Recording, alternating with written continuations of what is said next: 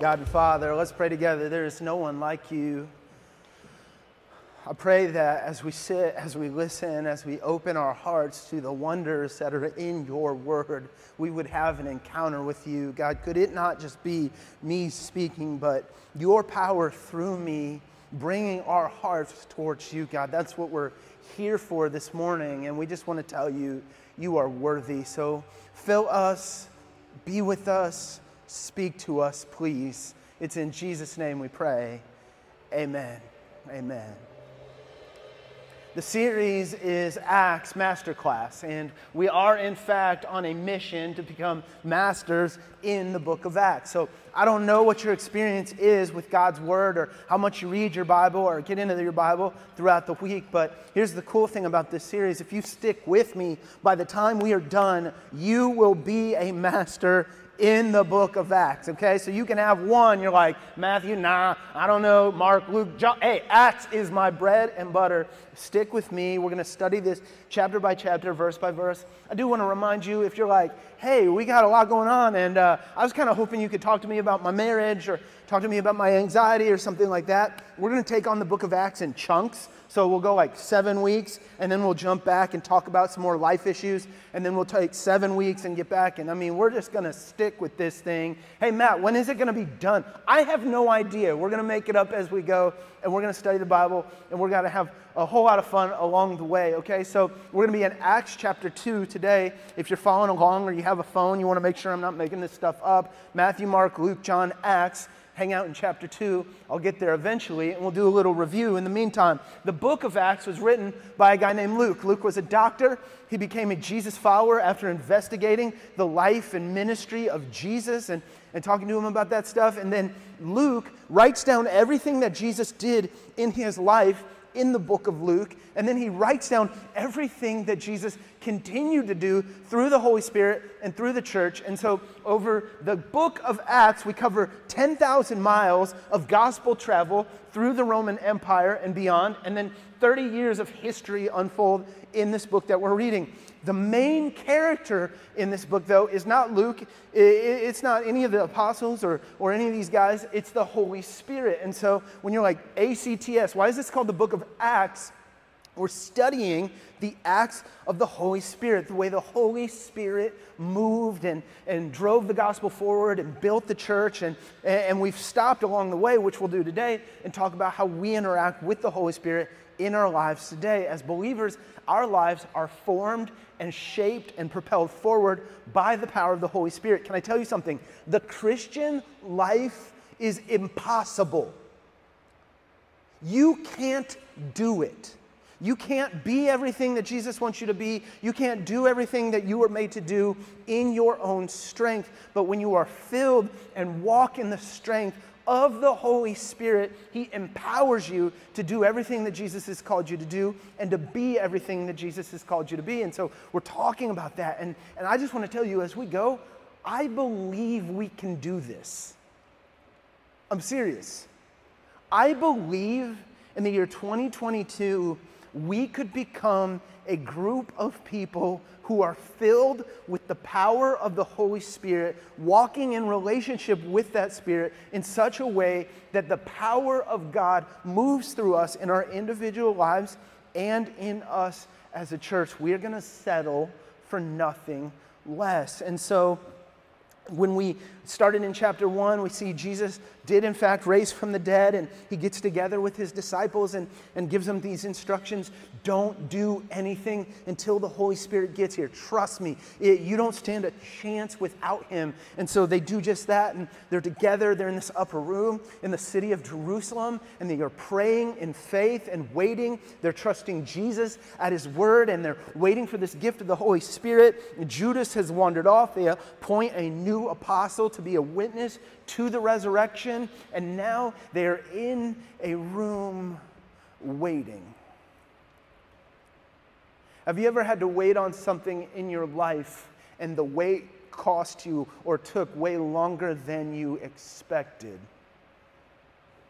I'll never forget when a blonde Disney princess named Elsa took over the world and the heart of our firstborn daughter. And we had just moved to California the year that the movie Frozen came out. And Frozen comes out, and then heck, we're out here. And now, instead of a 16-hour drive to get to Disney, it's like up the road here, 90-minute drive to get to Disney. And we have a kid, and she's in the Disney sweet spot where she just looks adorable and cute and sweet. And she's still adorable and cute, but sweet. She's kind of working on it as she becomes a teenager.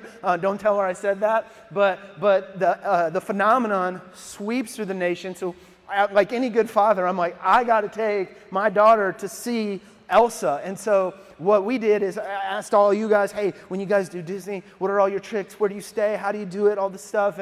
And so we go up to Disney and we get there early before the park opens. And there are thousands of people, like the two gates, like California Adventure right here, and then Disney over here. And there was a sea of people in front of the gates, and we were still new here. And I was like, wow, I guess what they were saying about population in California is true. Like, all these people are here, and this must be like a normal day at Disney. No, this was a crowd who had also shown up for the unique occasion of a visit with Elsa, okay? So Little Mermaid, Ariel's just over there just kicking rocks. She's lonely. Cinderella's just lonely. I think she was smoking a cigarette behind it. No, I'm just kidding. But nobody cares anything about those girls because Elsa and Anna are here, and we get there, and we find out that this whole crowd that was in front of us goes straight to where Elsa is, and we waited not 1, not 2, but 3 hours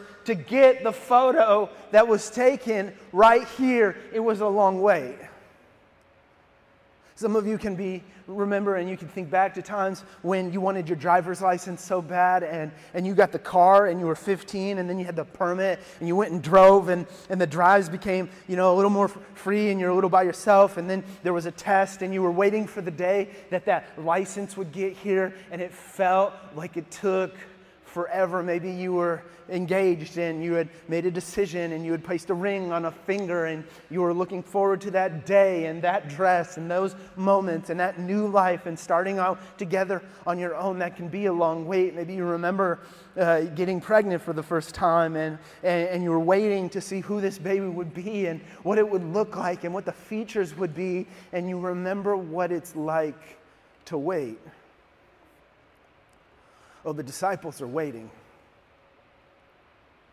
But they're not just waiting 5 days, 10 days, 30 days. They don't know the only instructions they were given were to wait.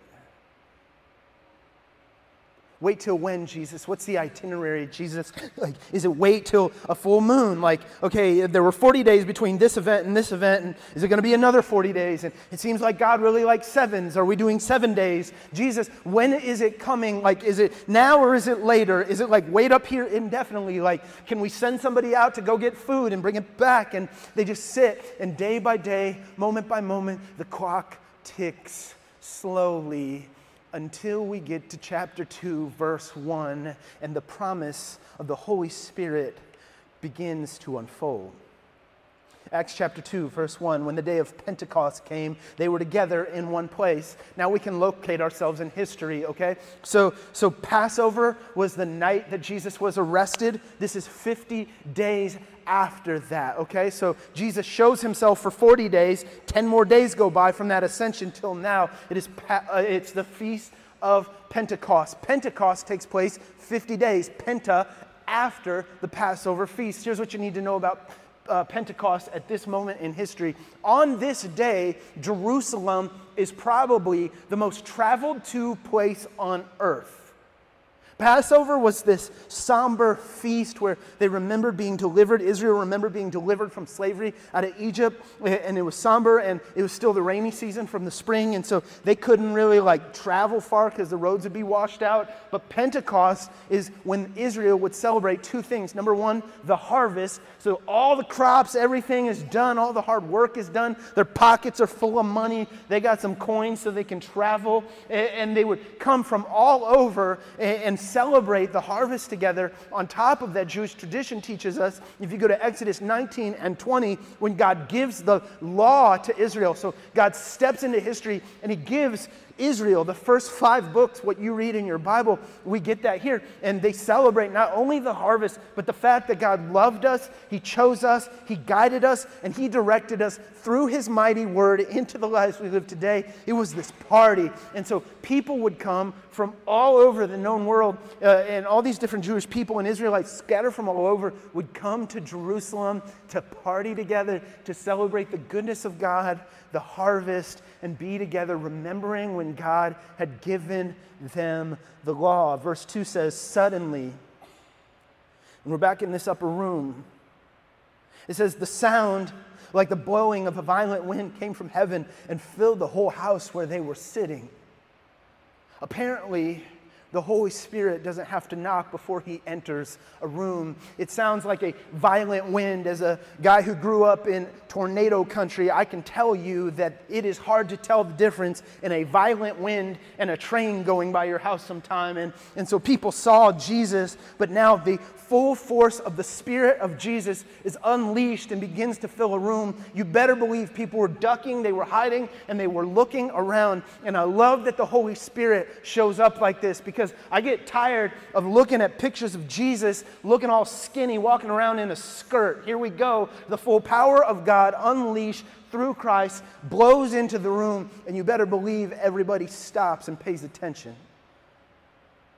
Verse 3, they saw what seemed to be, not what was, but what seemed to be tongues of fire. Highlight it, circle it, underline it. If you are a note taker or a Bible person, you can just circle that in your notes, and it's important. It says, seemed to be what tongues of fire separated and came to rest on each of them. Time out. Through the whole entirety of Scripture, when we see fire, it represents the presence of God. Okay, so when God first spoke to Moses, there was a bush, but what do we know about the bush? It was burning.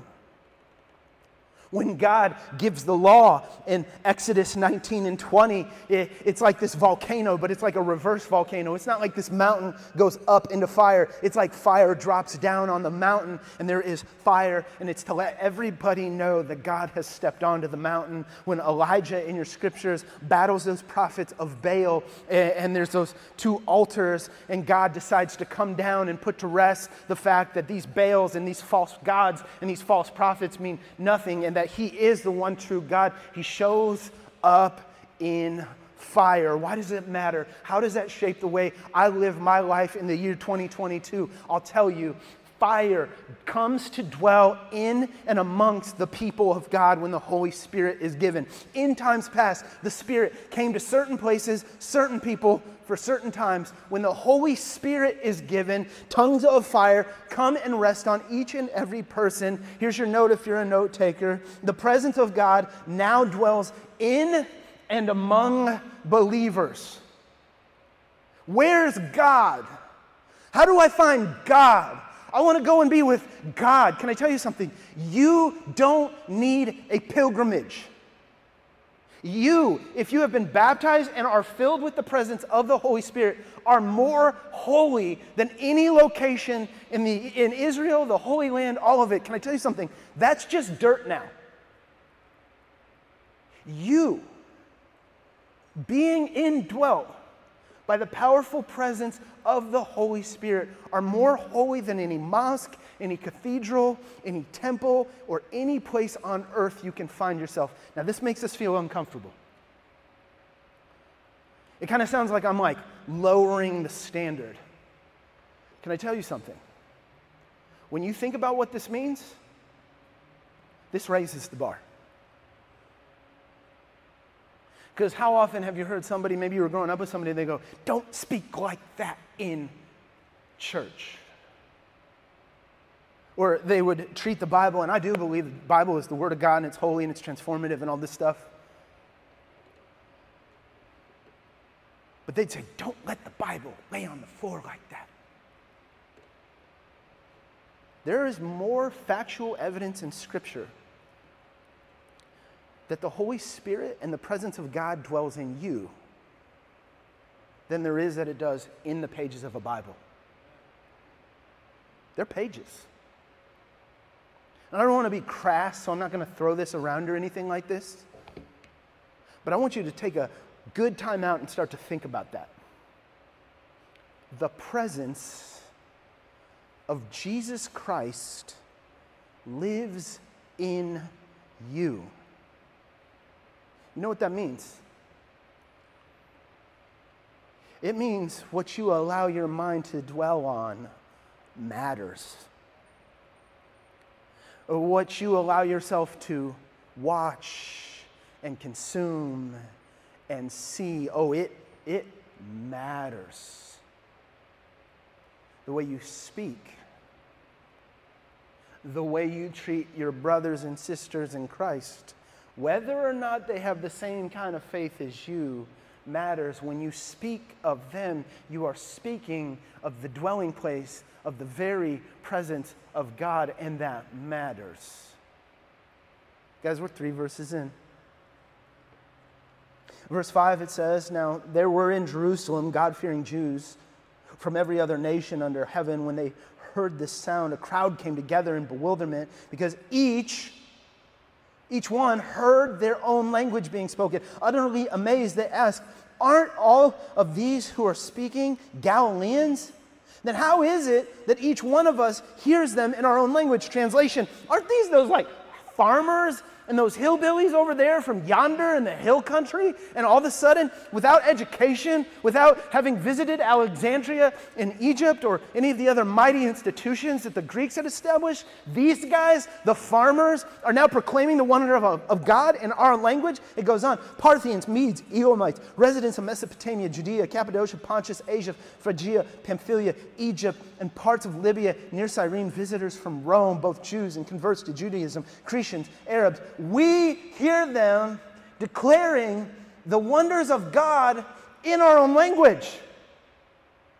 Could you imagine if San Diego hosted the next World Cup event and we there's this huge stadium and it's filled with people from all over the world, Arabs and Grecians and Persians and Egyptians and Africans and Asians all fill this stadium dressed in the clothing and the jerseys of their team, but we're hosting the World Cup, and so they give San Diego this section, and we got this section, and there's people from Del Mar and Poway and Chula Vista and National City and there's people from Vista and Carlsbad, and we're all filling this section, and then all of a sudden there's this huge stadium, people from all over the world, and right there in the San Diego section, all of a sudden there's this blowing wind, and a group of San Diegans, they stand up and they start proclaiming the wonders of God, and it's undeniable, and you feel chills, and you can tell that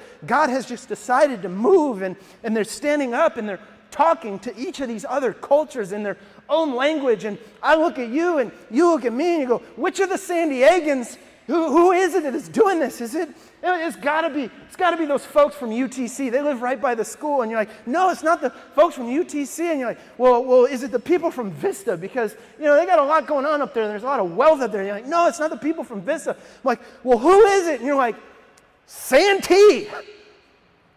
I'm like, what? And you're like, yeah, the people from Santee. If you don't know that reference, I'm just going to leave that, okay? You can just ask a friend after this, okay? But we'll know, Santee, question mark. What was he talking? Trust me, it's the Galilee of San Diego County. And they stand and they proclaim the wonders of God in languages that everyone can understand. Oh my gosh, we're just getting to the good part. Okay. What does God want to say to us through this? Okay, I told you when we started the Book of Acts Masterclass, do you remember when we did Philippians? I told you, I'm not only going to teach you what Philippians says, but I want to teach you how to read your Bible. I want to teach you Bible study tips for when you read your Bible, other places you can take the tip and apply it. I'm going to do another one right now, and it's going to show us what this text means for us. First, a little review. Anybody remember this from Philippians? Our Bible study tip the whole time was context is, what? What was it? One person. King, thank you. Thank you. We said context is king, read the whole thing. Okay, this is your Bible study tip. I want to show you something, and you can apply this to any passage in your Bible, and it's going to bring the meaning out of it, okay? Big questions, good questions, reveal big meaning. Good questions about the text will help you peel meaning out of it. So when you're home and you have your devotional or your YouVersion or your reading plan, or you just need some God in your life, I want to give you this. You open up your Bible and you start asking questions. This could be your Bible study on Monday. Read whatever you're going to read, and I want you to write down as many questions about that section of Scripture as you possibly can. Watch what God does with it. Spend the rest of the week just trying to get the answers to your questions. Watch what God does with it. Because look at this passage. Okay, like, you've got a busy life, and you got kids coming and going, and grandchildren, and things you got to do, and places you got to be, and all that stuff. If you were reading this, and we weren't here doing this right now, you might read that on a morning, and you go, oh, cool, God did that back then. And then you would go about your life, because you'd be like, what do I do with that? You'd read a narrative, and you go, wow, God's spoken a bunch of languages. That sure is neat. Thank you. And then you would go on with your day. But if you stop and you ask questions like, why'd the Holy Spirit show up right then?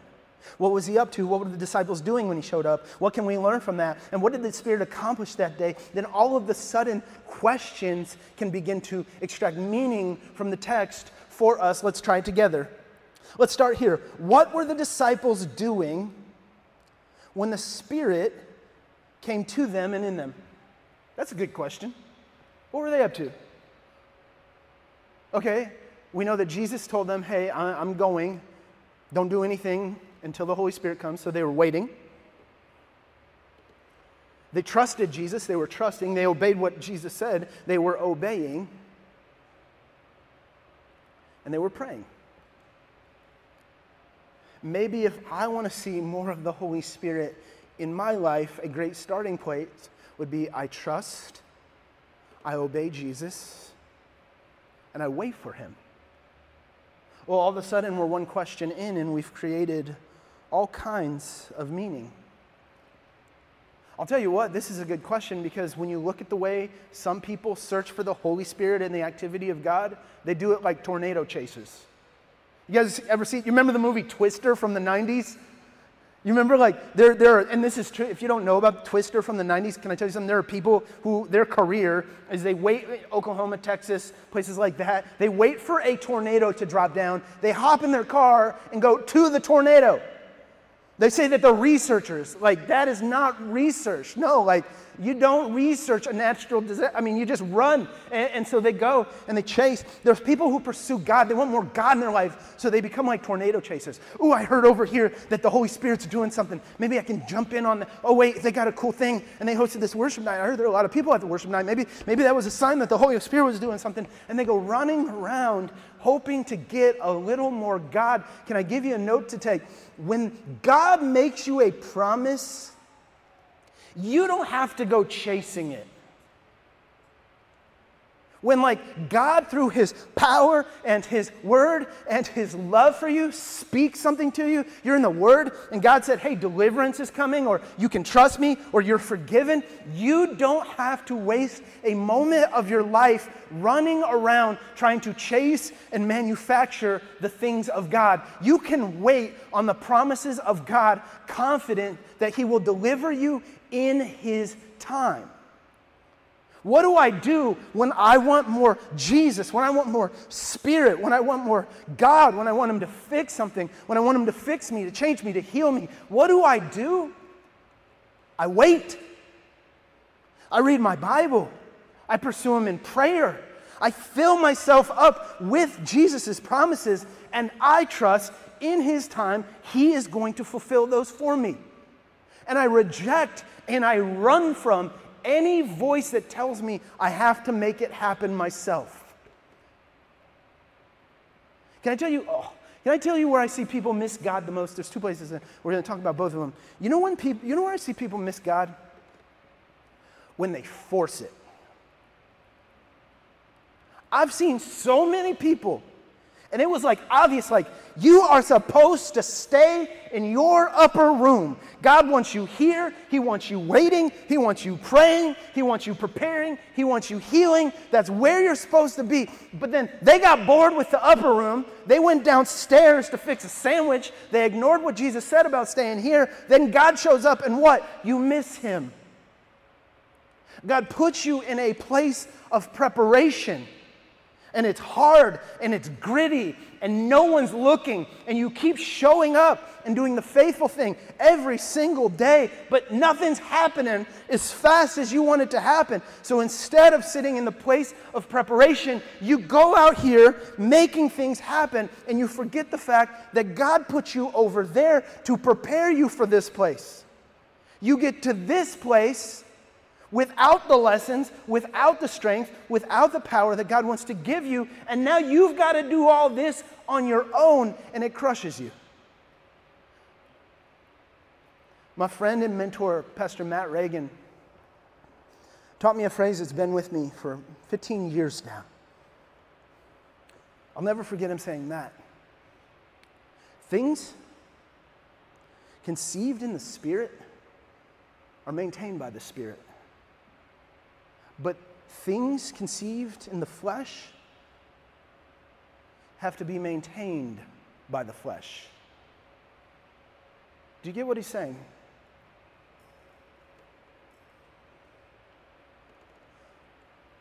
I can pull all the levers available to me.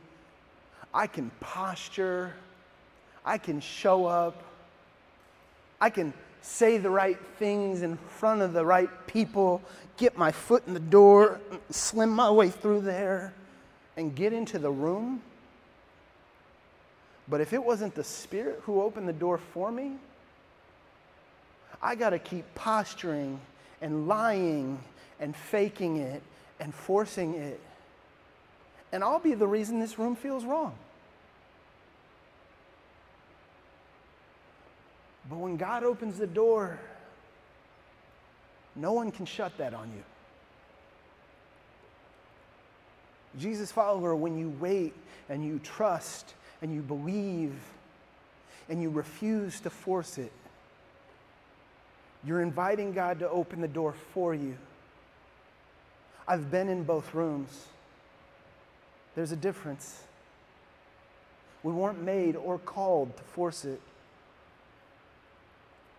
What if we ask the question, what is the Holy Spirit accomplishing today or on this day in the text?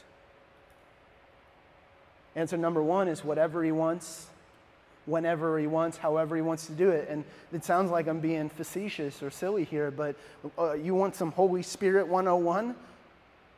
The Holy Spirit does whatever he wants, whenever he wants, however he wants to do it. He didn't knock that day.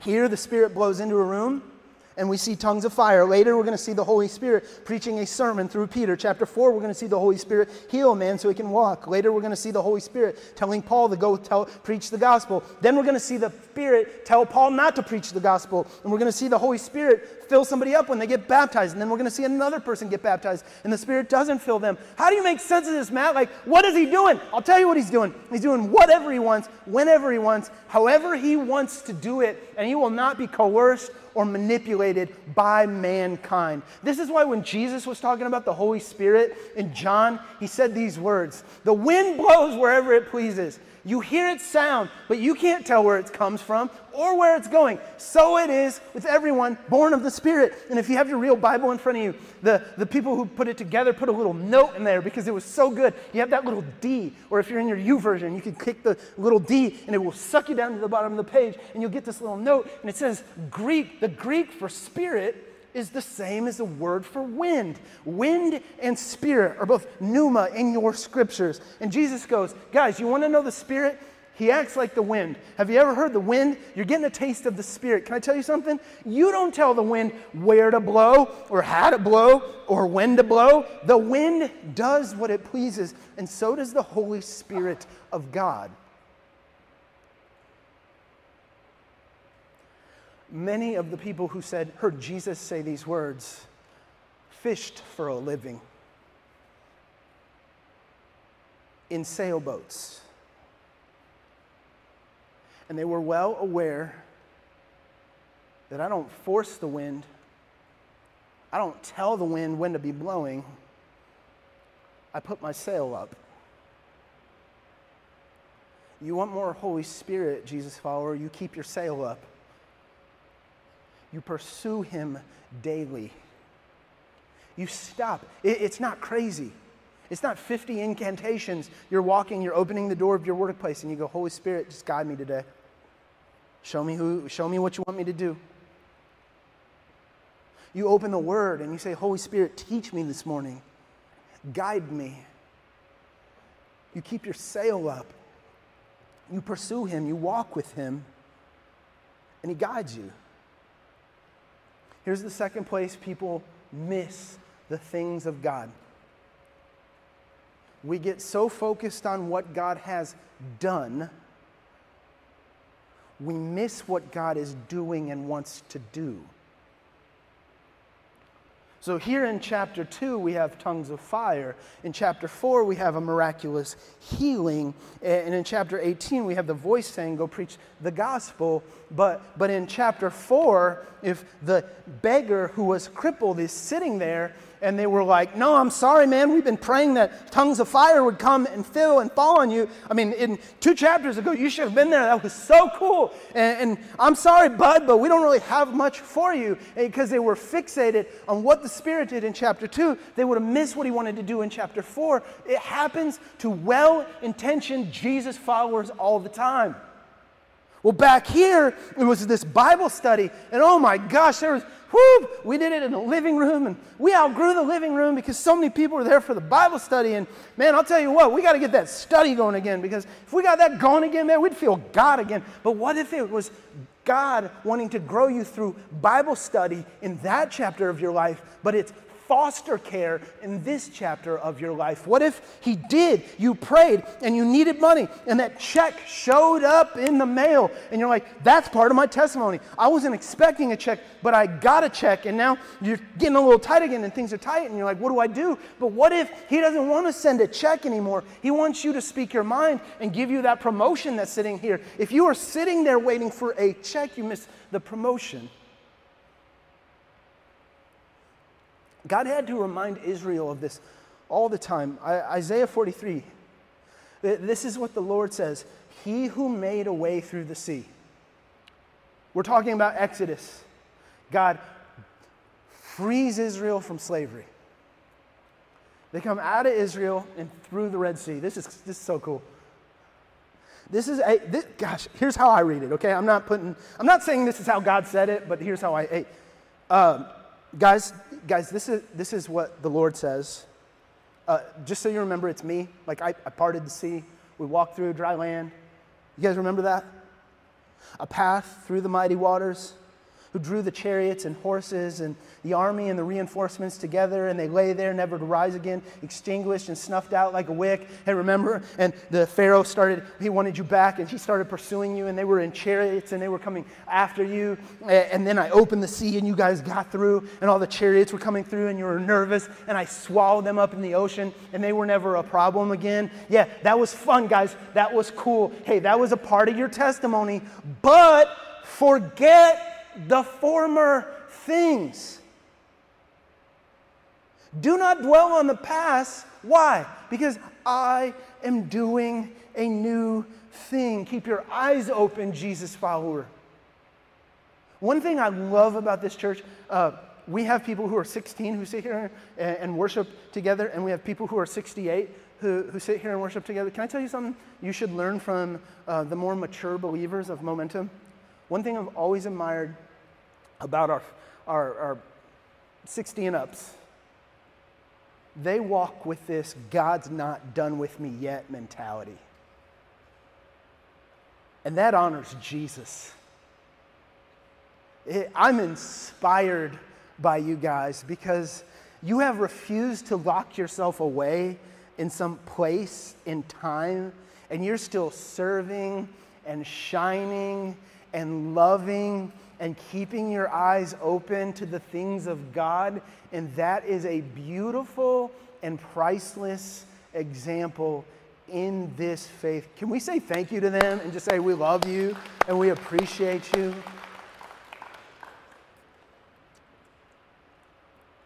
God's doing a new thing. So we reject the idea that when I felt a move that one time, that's exactly how he's going to move in my life over and over again. What else is the Holy Spirit doing that day? Check this out. He's reconciling humanity back to itself. He's not just reconciling humanity back to God. He's reconciling humanity back to one another. When we read our verses here in Acts, we got this big group of people and nations. There were Africans there.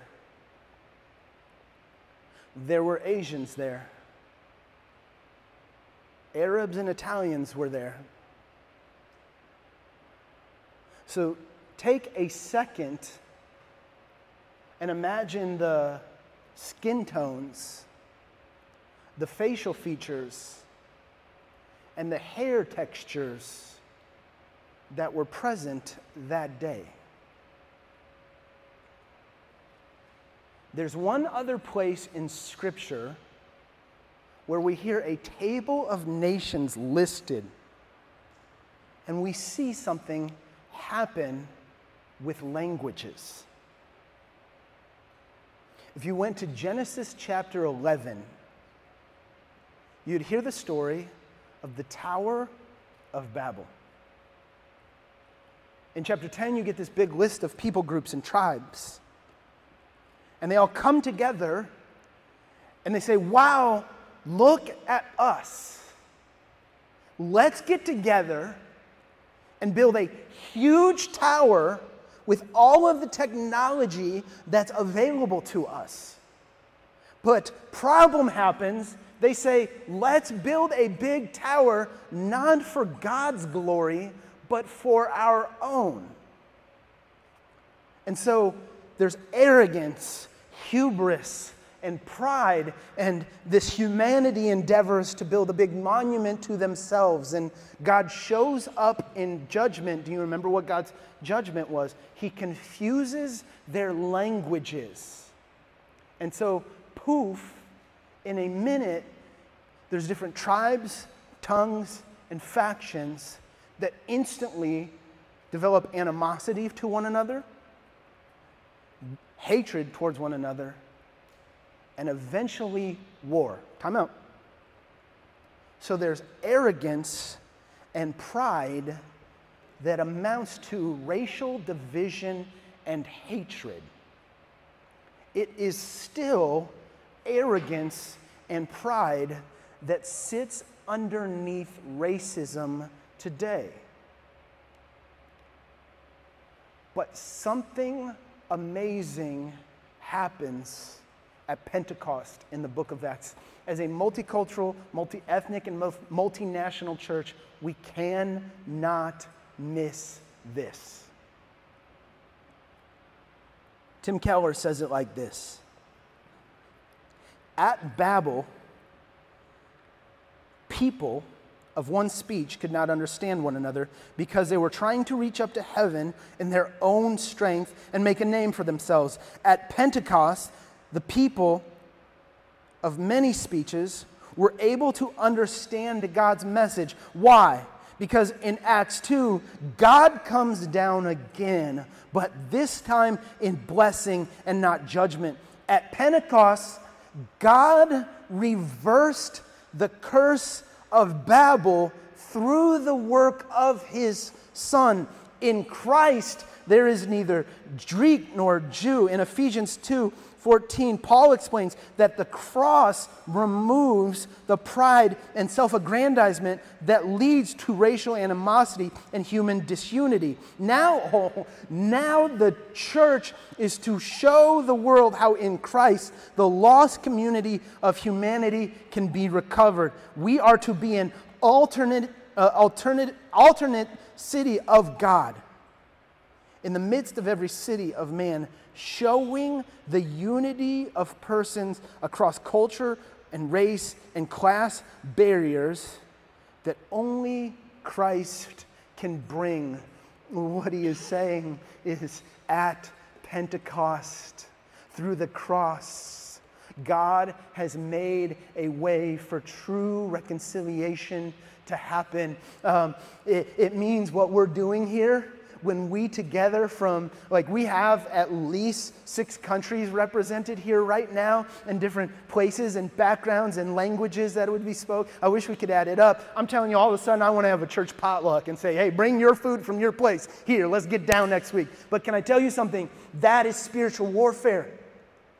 In a culture that is doing everything it can to separate itself and divide, when we come together and we're drawn together because of Christ, we are declaring war on a world that says we are supposed to be separate. We are making much of Jesus by coming together and saying, if his blood is running through your veins and his blood's running through my veins, then we're family. And that's all that matters. Which brings us to the words, racial reconciliation. Band, you guys could come on up. Do you know the real hope for racial reconciliation? Do you know what would actually make it so it's just as safe for a young black man to drive home at night as it is for a young white kid to drive home at night? Do you know what would actually make it so that universities don't have to enforce goofy rules that end up working backwards? A revival of men and women who have been and decided to be obedient to the Holy Spirit. Our hope is not in Washington, on either side of the aisle. I know so because when my scriptures tell me where my hope comes from, it points to the Holy Spirit, the book of Colossians. To them, God has chosen to make known to the Gentiles the glorious riches of this mystery. What's the mystery? The mystery is like, how do we see our world healed? The mystery is like, how do I change my selfish heart and become more loving? How is racism surgically extracted from an arrogant soul? How do we do this? How do I do faithfulness? How do I do love? How do I do power? How do I do boldness? How do I do becoming what Jesus wants me to be? The mystery has been revealed. And what is it? It's Christ in you. It is the Holy Spirit that is the hope of glory. How do we change this thing? How do we make it so God's kingdom is breaking forth in this one? It is through obedience to the Holy Spirit. Now, I get it, right? We all want that, but especially for some of you who have been direct victims of certain racist acts, it could sound like I'm being a little idealistic. Now, you can't just say Holy Spirit and take 400 years of history and erase them, and you don't know what it was like for me growing up. You can't just be like, Holy Spirit, all right, go get them, and expect we're good. You can't just say Holy Spirit and think you're going to change the whole world. And I would say you're right. I can't change the whole world. But I can change my world. And you could change your world. And together, we could walk in the Spirit in such a way where we change this little corner of our world in such a way where we say, hey, God, we're holding it down right here. Like this little community you've entrusted to us, my little workspace, your little office, where you go, where I go. Hey, we are going to walk in obedience to the Holy Spirit, and we're going to trust you to change some things in this world. We could do that. That's what we're seeking. That's what we're living for. Would you guys stand with me? I'm going to pray as we close.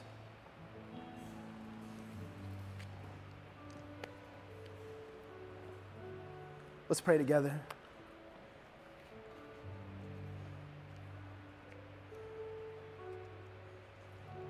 Holy Spirit, we do want more. We want to see you moving here and now and today, like we see in the pages of Scripture. Would you lead us into those new days? Would you lead us into those places and spaces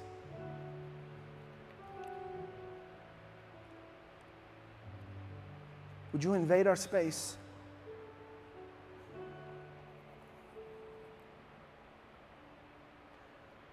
Sometimes we don't know the way forward.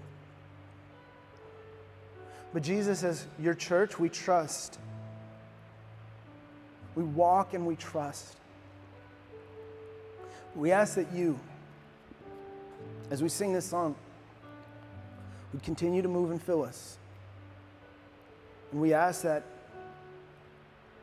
it wouldn't just stay here, but it would go with us. It's in Jesus' name we pray. Amen.